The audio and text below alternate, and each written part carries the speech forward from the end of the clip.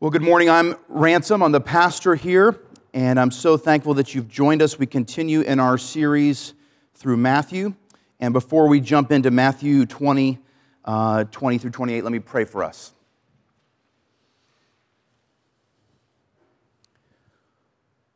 Father in heaven, we all come here with different kinds of mornings, different kinds of weeks, even different kinds of months and years, and yet we're here to hear your word, to sing to you, to praise you, to worship you. And so I pray this morning that I would not be a hindrance to that.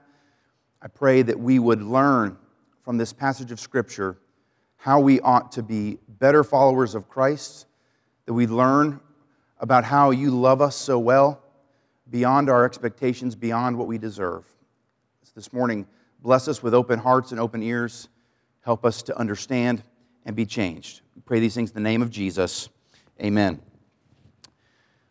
Well, Julie and I, this one doesn't count for ice cream, Julie, sorry, are in a phase of life where we're trying to train our children what the phrase read the room means. All right, read the room. And so, for instance, when someone's hurt and crying, it's not the right time to ask for more ice cream. You see that it's not; those two things don't match up. I'll get back to that in a second, but before we describe why I'm bringing that up, let's look at the characters in this story real quick. We have, first, the mother of the sons of Zebedee. The mother of the sons of Zebedee, her name is Salome, not salami, the delicious Italian spiced meat, but this is Salome. It's a Hellenized version of the word shalom, which means peace. I learned this week she's the aunt of Jesus. The aunt of Jesus. It's Mary's sister. And so that makes it interesting because that makes James and John the cousins of Jesus. Fascinating. Adds a little dynamic to the story. I bring up the read the room scenario because Aunt Salome and cousins James and John need some practice in reading the room. And that all revolves around this word, then. The very first word of this passage means at that same moment, then. Let's see what happens just before we read this passage of Scripture. So Matthew 20, 17 through 19. This is Jesus speaking. And Jesus was going up to Jerusalem. He took the 12 disciples aside on the way, and he said to them, "See, we're going up to Jerusalem, and the Son of Man will be delivered over to the chief priests and the scribes, and they will condemn him to death, deliver him over to the Gentiles to be mocked, flogged, and crucified, and he'll be raised on the third day." The very next thing is then. So at this moment, this is when Salome decides to bring her request to Jesus. She needs to read the room a little bit better, okay? This is not out of the blue, this request that she has. If we look even a little further back in Matthew 19, Jesus, this is right after the rich young man, he tells this to his disciples, "Truly I say to you, in the new world, when the Son of Man will sit on his glorious throne, you who have followed me," speaking to the disciples, "will also sit on 12 thrones, judging the 12 tribes of Israel." So Salome, James, and John, they're kind of connecting some pieces of information here. It's just unfortunate in their timing that they use this moment to ask this thing. And so the structure of the sermon today is going to go like this. First, we're going to take a good look at what the request of Salome means. What is she actually asking? We're then going to look at Jesus' reply. Now, the meat of the passage really does come in his reply. And then at the end of the sermon, I have two applications for us to consider. Let's jump right in. So Jesus has declared what's about to happen. Salome and her two sons come up to Jesus, and here's what happens. They come up to him with her sons, and kneeling before him, she asked him for something. And when he said to her, "What do you want?" she said to him, "Say that these two sons of mine are to sit, one at your right and one at your left, in your kingdom." I'm going to stop there for just a moment. What is she asking? First of all, let's look at the posture that she's asking in. Salome has deep, deep faith. Deep faith. First of all, she's kneeling. This is a word they would use for someone standing before a deity. So her nephew, she believes, is God in the flesh. That takes deep faith. Some of you know your own nephews, and it would take a lot of faith to believe that, all right? Deep faith, believing that Jesus is who he says he is. Beyond that, she also believes in this phrase, "in your kingdom," that Jesus, this homeless, traveling teacher and these 12 ragtag disciples. She believes that he will one day sit on the throne and rule all. It takes a lot of belief for Salome to look at the condition of Jesus, look at who Jesus is, and believe those things. So there's deep faith in her request. But that's not all. Her deep faith is also a self-centered faith. It's self-centered. It's selfish. She's humbly asking for something. She's doing all the right things. She's kneeling before Jesus. That's right. She believes that this teacher, this what seems to be a human, is God and will raise himself up and become king. That's good, but what's her request? What's her request? She's humbly asking for something that's super selfish. She is respectfully but selfishly asking for power and privilege. Quick detour. Oftentimes I'm asked some tips on Bible study. That's something that happens as a pastor. And one of the things that I try to relay to folks is the fact that when we're reading the Bible, we have to do our best to understand the original intent of the Scripture. We have to kind of boil that down to what it means, and then we have to apply it to our lives. That's the basic three-part instruction of how to study the Bible for yourself. And in that last category for application, I generally give an acronym, SPECK, S-P-E-C-K, SPECK. And it's 5 questions. First, is there a sin to confess? That's the first question you should ask. Is there a promise to believe? Is there an example to follow? Is there a command to obey or a truth to know? SPECK. In this passage, as we look at Salome and we ask those questions, the first one we come to, is there a sin to confess? And I would say, yes, there is a sin to confess. By her example of what not to do, we can see something in our own lives that we do frequently. I do it anyways. We all do what she's doing. We all confidently go to God, and we go to God for things that come from a selfish misunderstanding of His will for our lives. I do it all the time. Here's an example. I say, listen, Lord, I read my Bible this morning. I prayed. Why aren't my kids behaving better? Lord, I did this and I did that. Why isn't the expectation that I had being fulfilled? Why aren't you granting this request? This is how it should go. Salome here is doing all the right things. She's kneeling before Jesus. That's right. She believes that He is going to be king, that He's God in the flesh. That's right. But what is she doing? She is saying, I want my sons to be at the uttermost point of power and privilege in your kingdom. I do it. You do it. We all do it.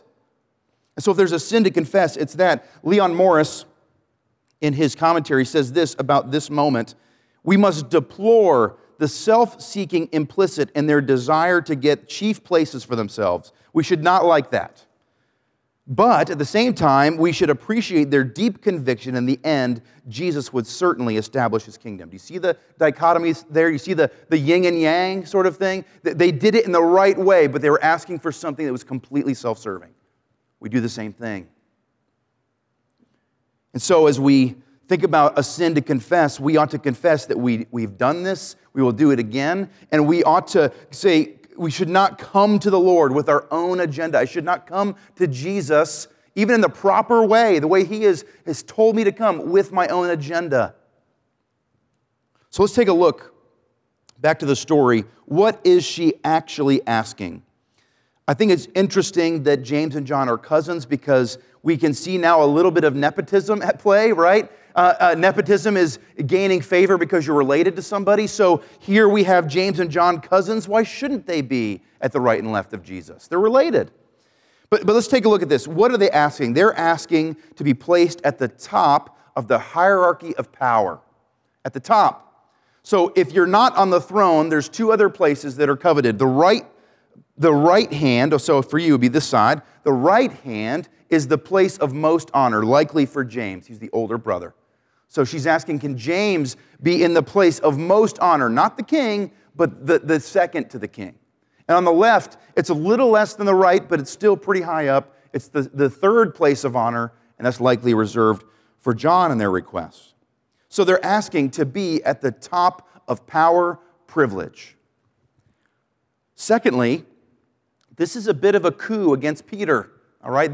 They are not pleased that Peter seems to have this special position with Jesus. Since Matthew 16, when Peter's the one who first declared who Jesus was accurately, Jesus says, "On this rock I will build my church." It's apparent that even at the Transfiguration, Peter has this special place in some form in the building of Christ's kingdom moving forward. And it's likely that James and John did not like that. They thought it should be them. Thought it should be them. They wanted the special role. So what does this request reveal? It reveals that even as close as we are to Jerusalem, as close as we are to the cross, the disciples are still skewed in their idea of what Jesus is trying to accomplish. He's saying over and over again, I'm going to go, I'm going to be rejected, I'm going to be crucified, I'm going to be flogged, I'm going to die, but I'll be raised again. And they're thinking, man, when Jesus overthrows Rome, ... They're skewed. And Jesus confirms this confusion on their behalf in his initial response. Jesus answered, "You do not know what you're asking." You do not know what you're asking. I read that with compassion. In Mark, it points out that right before this, Jesus is actually walking out in front of the disciples. Imagine what's going through the mind of Christ as he comes to the end of his mission. He's about to face something torturous and awful. And so if I'm him, I'm walking out there and I'm thinking through these things and I'm ruminating on what I'm about to go through. And so when they say, "We want to be at your right and your left," he's saying, you don't know what you're asking. You don't know. He has compassion and kindness and care. Leon Morris, again, his pillar commentary is great. He says, despite all the teaching Jesus had given, they had still not realized that the kingdom meant lowliness, sacrifice, and rejection in this world. I love these questions. He has two questions. Who would ask for places of honor in such a kingdom? Who could ask for places of honor in it? To ask the questions to show that one has not understood what the kingdom is. It's impossible to seek greatness for oneself in it. You don't know what you're asking, replies Jesus. And then he goes on with another question, and this is a hard one. He says, are you able to drink the cup that I am to drink? Are you able, speaking to James and John, able to drink the cup that I drink? In the Old Testament, the cup referred to the wrath of God. Listen to the prophet Isaiah from Isaiah 51. Wake yourself, stand up, O Jerusalem. You have drunk from the hand of the Lord the cup of his wrath. You have drunk it to the dregs of the bowl, the cup of staggering. In other words, you're drunk with wrath. You've had so much rebellion against God. You are overfilled with God's wrath, and it's coming for you. Of course, 2 chapters later, we get the suffering servant passage. But the cup here, even in the New Testament, also refers to the wrath of God. Jesus, in a few chapters, he's in the garden and he's praying. And going a little farther, he fell on his face and prayed, saying, my Father, if it be possible, what? Let this cup pass from me. Nevertheless, not as I will, but as you will. The cup. And so Jesus is asking them, can you face what I'm going to face? The cup, the wrath, the sacrifice, the suffering, the rejection? And their response ought to break our hearts. Imagine them puffing out their chests. Imagine them, they haven't even asked what he means. They haven't considered it. And they say, we are able. That's rough. We are able. They don't even know what he's talking about. They are just blinded by their desire for self-glory. Yeah, whatever that means, as long as it's right and left, we're in. And in verse 23, we get to the official response of Jesus. So we see that they were requesting honor. They were requesting to leapfrog Peter. They wanted power and privilege. And here is the official response of Jesus. We start with a very sad truth. He says to them, you will drink my cup. You will drink my cup. Interestingly enough, think about just a few days from now, Jesus is getting arrested. Who runs for the hills? All of the disciples, including James and John. So much for drinking the cup. But later, James, and from Acts 12, we find out his fate. About that time, Herod the king laid violent hands on some who belonged to the church. He killed James, the brother of John, with the sword. James was beheaded by Herod for what? Following Christ. He drank the cup. John lived a very long life, but it was a life full of persecution and exile. One of the early church fathers recounts how John, in the middle of the Colosseum, was dipped in boiling oil as amusement. He survived it. He survived it. And the early church father says that he recounts that the entire Colosseum came to know Jesus. So write that one down, Steve. Hot oil dunk tank. We're going to try that one for outreach sometime. All right? Hey, if it saves people, we're in. All right. Then after that, of course, he was exiled at Patmos. He died of an old age in the city of Ephesus. He drank the cup his whole life. He drank it. And so the sad truth, they say, we're able, and Jesus, as you can imagine, his heart heavy, says, you will drink my cup. You will. And then he goes on to make sure they understand something else. Second part of verse 23, but to sit at my right hand and at my left is not mine to grant. It is for those for whom it has been prepared by my Father. I love this moment because Jesus is showing us, he's being an example for us. Jesus is being an example for us. Jesus, as we just heard from our confession of faith, how much power does Jesus have? All of it. He's the exact imprint of the nature of God. And so could he have very well said, sure, right and left, you got it. Yes, he could have. But instead, what does he do? He submits. He subordinates himself to the Father. You see, submission in this case and in ours is not meaning that he's less than. It's an act of trust in God. That's what submission is. It's become a dirty word in our society, but what is submission? It's an act of trust in the plan of God. And so what Jesus is saying to James and John is, God has a plan for you. You have a role to play, and that's the role that you will play. He's saying, it's not for me to say. We are James and John in this case. We want to always rise above our station. We want to rise above our station. We want to be more important than we actually are. And that's the problem in this. We'll talk about the problem in this moment in a second. But what Christ is doing, I love this. He's never asks us to do something he hasn't already done. Remember the question, is there an example to follow? Jesus is saying, if I can submit to the Father, so can you. So can you. And then he gives an explanation of the issue. And so look at this. Verse 24 is kind of a narration piece, but it's so important. And when the 10 heard, so the other 10 disciples heard what they had asked, they were indignant, which means very angry at the two brothers. And Jesus calls them all to him for this teachable moment. One author this week I was reading said the 2 were wrong, but so were the 10. What are they upset about? How dare you jump in line? What if one of us would have been at the right and left side? And so Jesus explains. He wants all of them to hear this because he knows they all misunderstand it. He says first, verse 25, you know that the rulers of the Gentiles lord it over them, and the great ones exercise authority over them. Jesus is describing how the world views hierarchy. The closer you are to the leader, the closer you are to the top, the more position, the more privilege, the more wealth, the more importance, the more stature you gain for who? Yourself.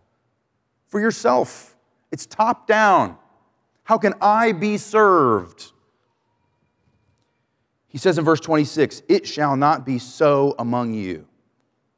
It shall not be so. Whoever would be great among you must be your servant. Whoever be first among you must be your slave. It's not about position and privilege. It's about suffering and service. These two words, servant, slave, this would have an impact on these disciples. These are the 2 lowest social positions in this culture.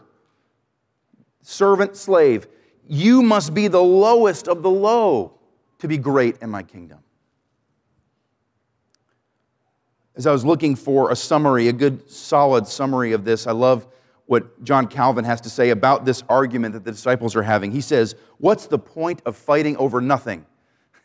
What's the point of fighting over nothing? And what he means is there is no such thing as a hierarchy of power in Christ's kingdom. So what are they arguing about? Something that doesn't exist. They're arguing about something that doesn't exist in Christ's kingdom. Michael Green says, in the upside-down kingdom, greatness is measured in terms of service. And I want you to think about what we are, church. We're a ministry, right? We're a ministry to one another. We're a ministry to our community. Now think about this word ministry. To minister, what does it mean? It means to care for, help, to attend to the needs of. That's what we are. It's not an organization where you can be the president. It's not how it works in the church. It's upside down for what the world thinks. I tell this to my officers as we're training. I tell them, you did not just get promoted, you just got demoted. You got demoted. You see, the church isn't a clamor to the top. It's actually a clamor to the bottom. That's the kingdom of Christ. And the church, just like then, is the same now. It's upside down. Christ's kingdom.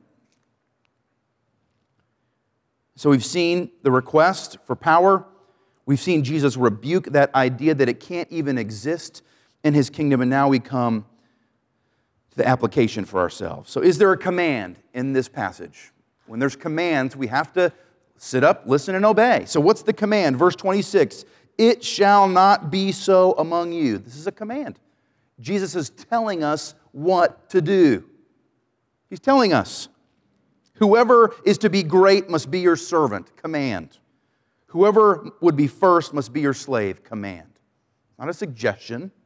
It's not a life hack, right? He's saying, this is how it is in my kingdom. And so what should we do? What's the answer? The answer for us is we need to seek to be more servant-like. That's part of the answer. Be more servant-like. But to be more servant-like on its own is the worst application you could receive from your pastor, okay? It's the worst. Because why? Our good works don't stand on their own. They can't stand on their own. So if I went to a mosque, or I went to a synagogue, or I went to a Buddhist temple, and I gave the message, be more servant-like, you know what they'd all say? Amen. Good. Be better. But that's not how it works. I love how Sinclair Ferguson says this. That kind of thinking results in moral one-upmanship rather than tear-stained faces of repentance. When you say, be more like a servant, it suddenly becomes a competition to the top again. So there's got to be something else besides be better. Because I can't be, can you? And it comes from this idea that the kingdom, all of it, every part of it is upside down. Let's look at verse 28. Even as the Son of Man came not to be served, but to serve, and to give his life as a ransom for many. The kingdom of God, folks, is upside down in every single aspect, including our King. Including our King. Our King served us. Our King served us. He deserved to have all glory and all power and all privilege. And what did he do? He put himself at the very bottom. He gave his life as a ransom for many. What a great word, ransom. It means substitutionary atonement. Substitutionary atonement. 1 Peter says, knowing that you are ransomed from the futile ways inherited from your forefathers, not with perishable things like silver or gold, but with the precious blood of Christ. Jesus, our King, our Savior, through his body and his blood, saved us from our sins. That's how he served us.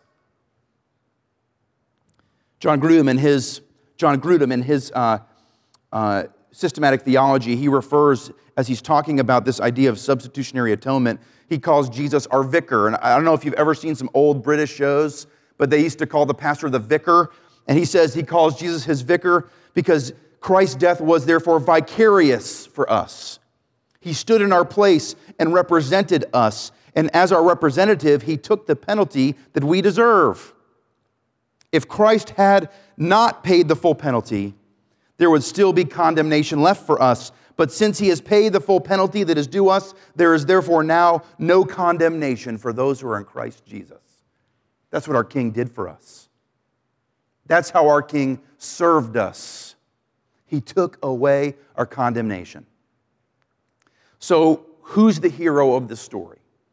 What's the main point of this scripture passage. The main point, the hero, is the lavish mercy of God personified in Jesus Christ. That's what this passage is about. Yes, we ought to be more servant-like, but how can that be? We are more servant-like because our Christ, our Jesus, our Savior served us first by giving himself.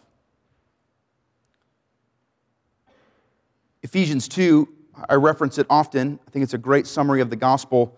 I tend to talk about being dead in your trespasses, and I go to verse 4, and I look at the first two words, and I tend to emphasize, but God, meaning we couldn't do anything but God. He undoes our inability, and he does it for us. But listen to what it says after this, after but God. Being rich in mercy, because of the great love with which he loved us, even when we were dead, made us alive together with Christ. By grace you have been saved. That's the service that Christ gave to us. Thomas Goodwin, a Puritan pastor, said, we're saved because the love of God is invincible. It overcomes all difficulties. Do you hear that? The love of God's invincible.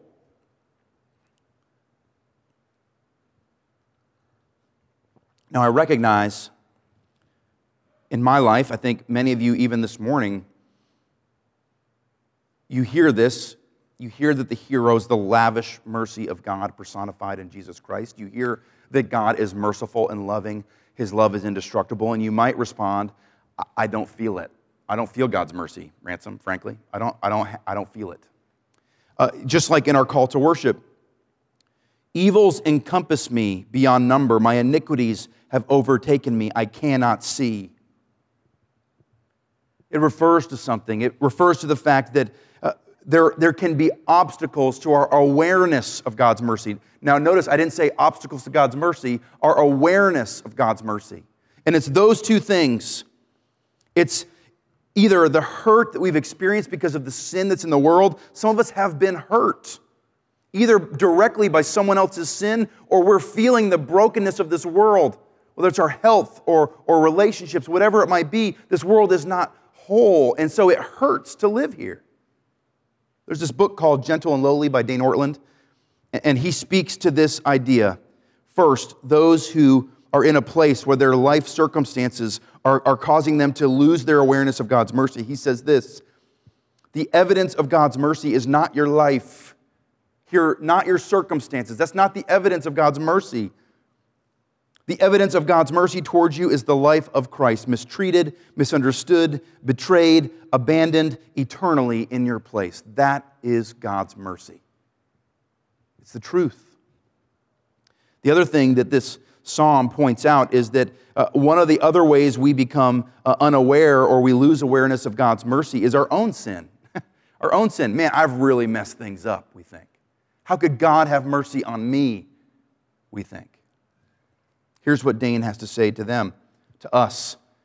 Do you know that what Christ does with those that squander mercy? He pours out more mercy.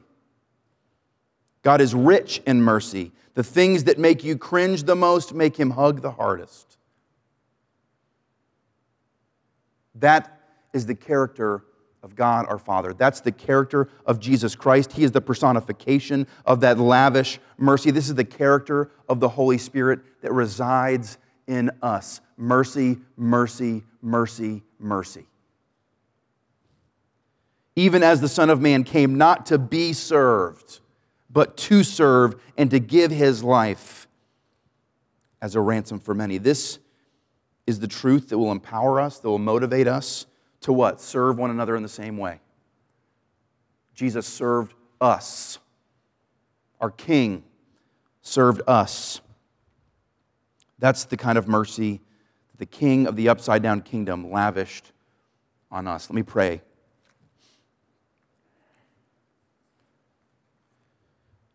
Lord, the human heart is resistant to your mercy.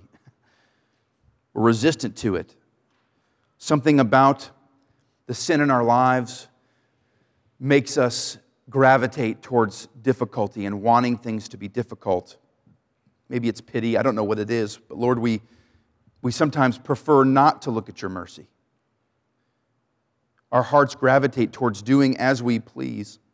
to rebel against our God and our Father, to make ourselves gods like James and John, to rise above our station ourselves. And the only way of undoing this was not to tell us to be better alone, but to say, watch this. Watch this. I will make the wrath of God fall upon me, you said to us. I will face that for you. I will bring you back to life. Dead men can't get better. Live ones can see Jesus, experience the power of the Spirit, and serve one another. Why? Because we're in the kingdom, a kingdom of a king who serves us. We don't have to worry about getting what we need because we have everything in Jesus.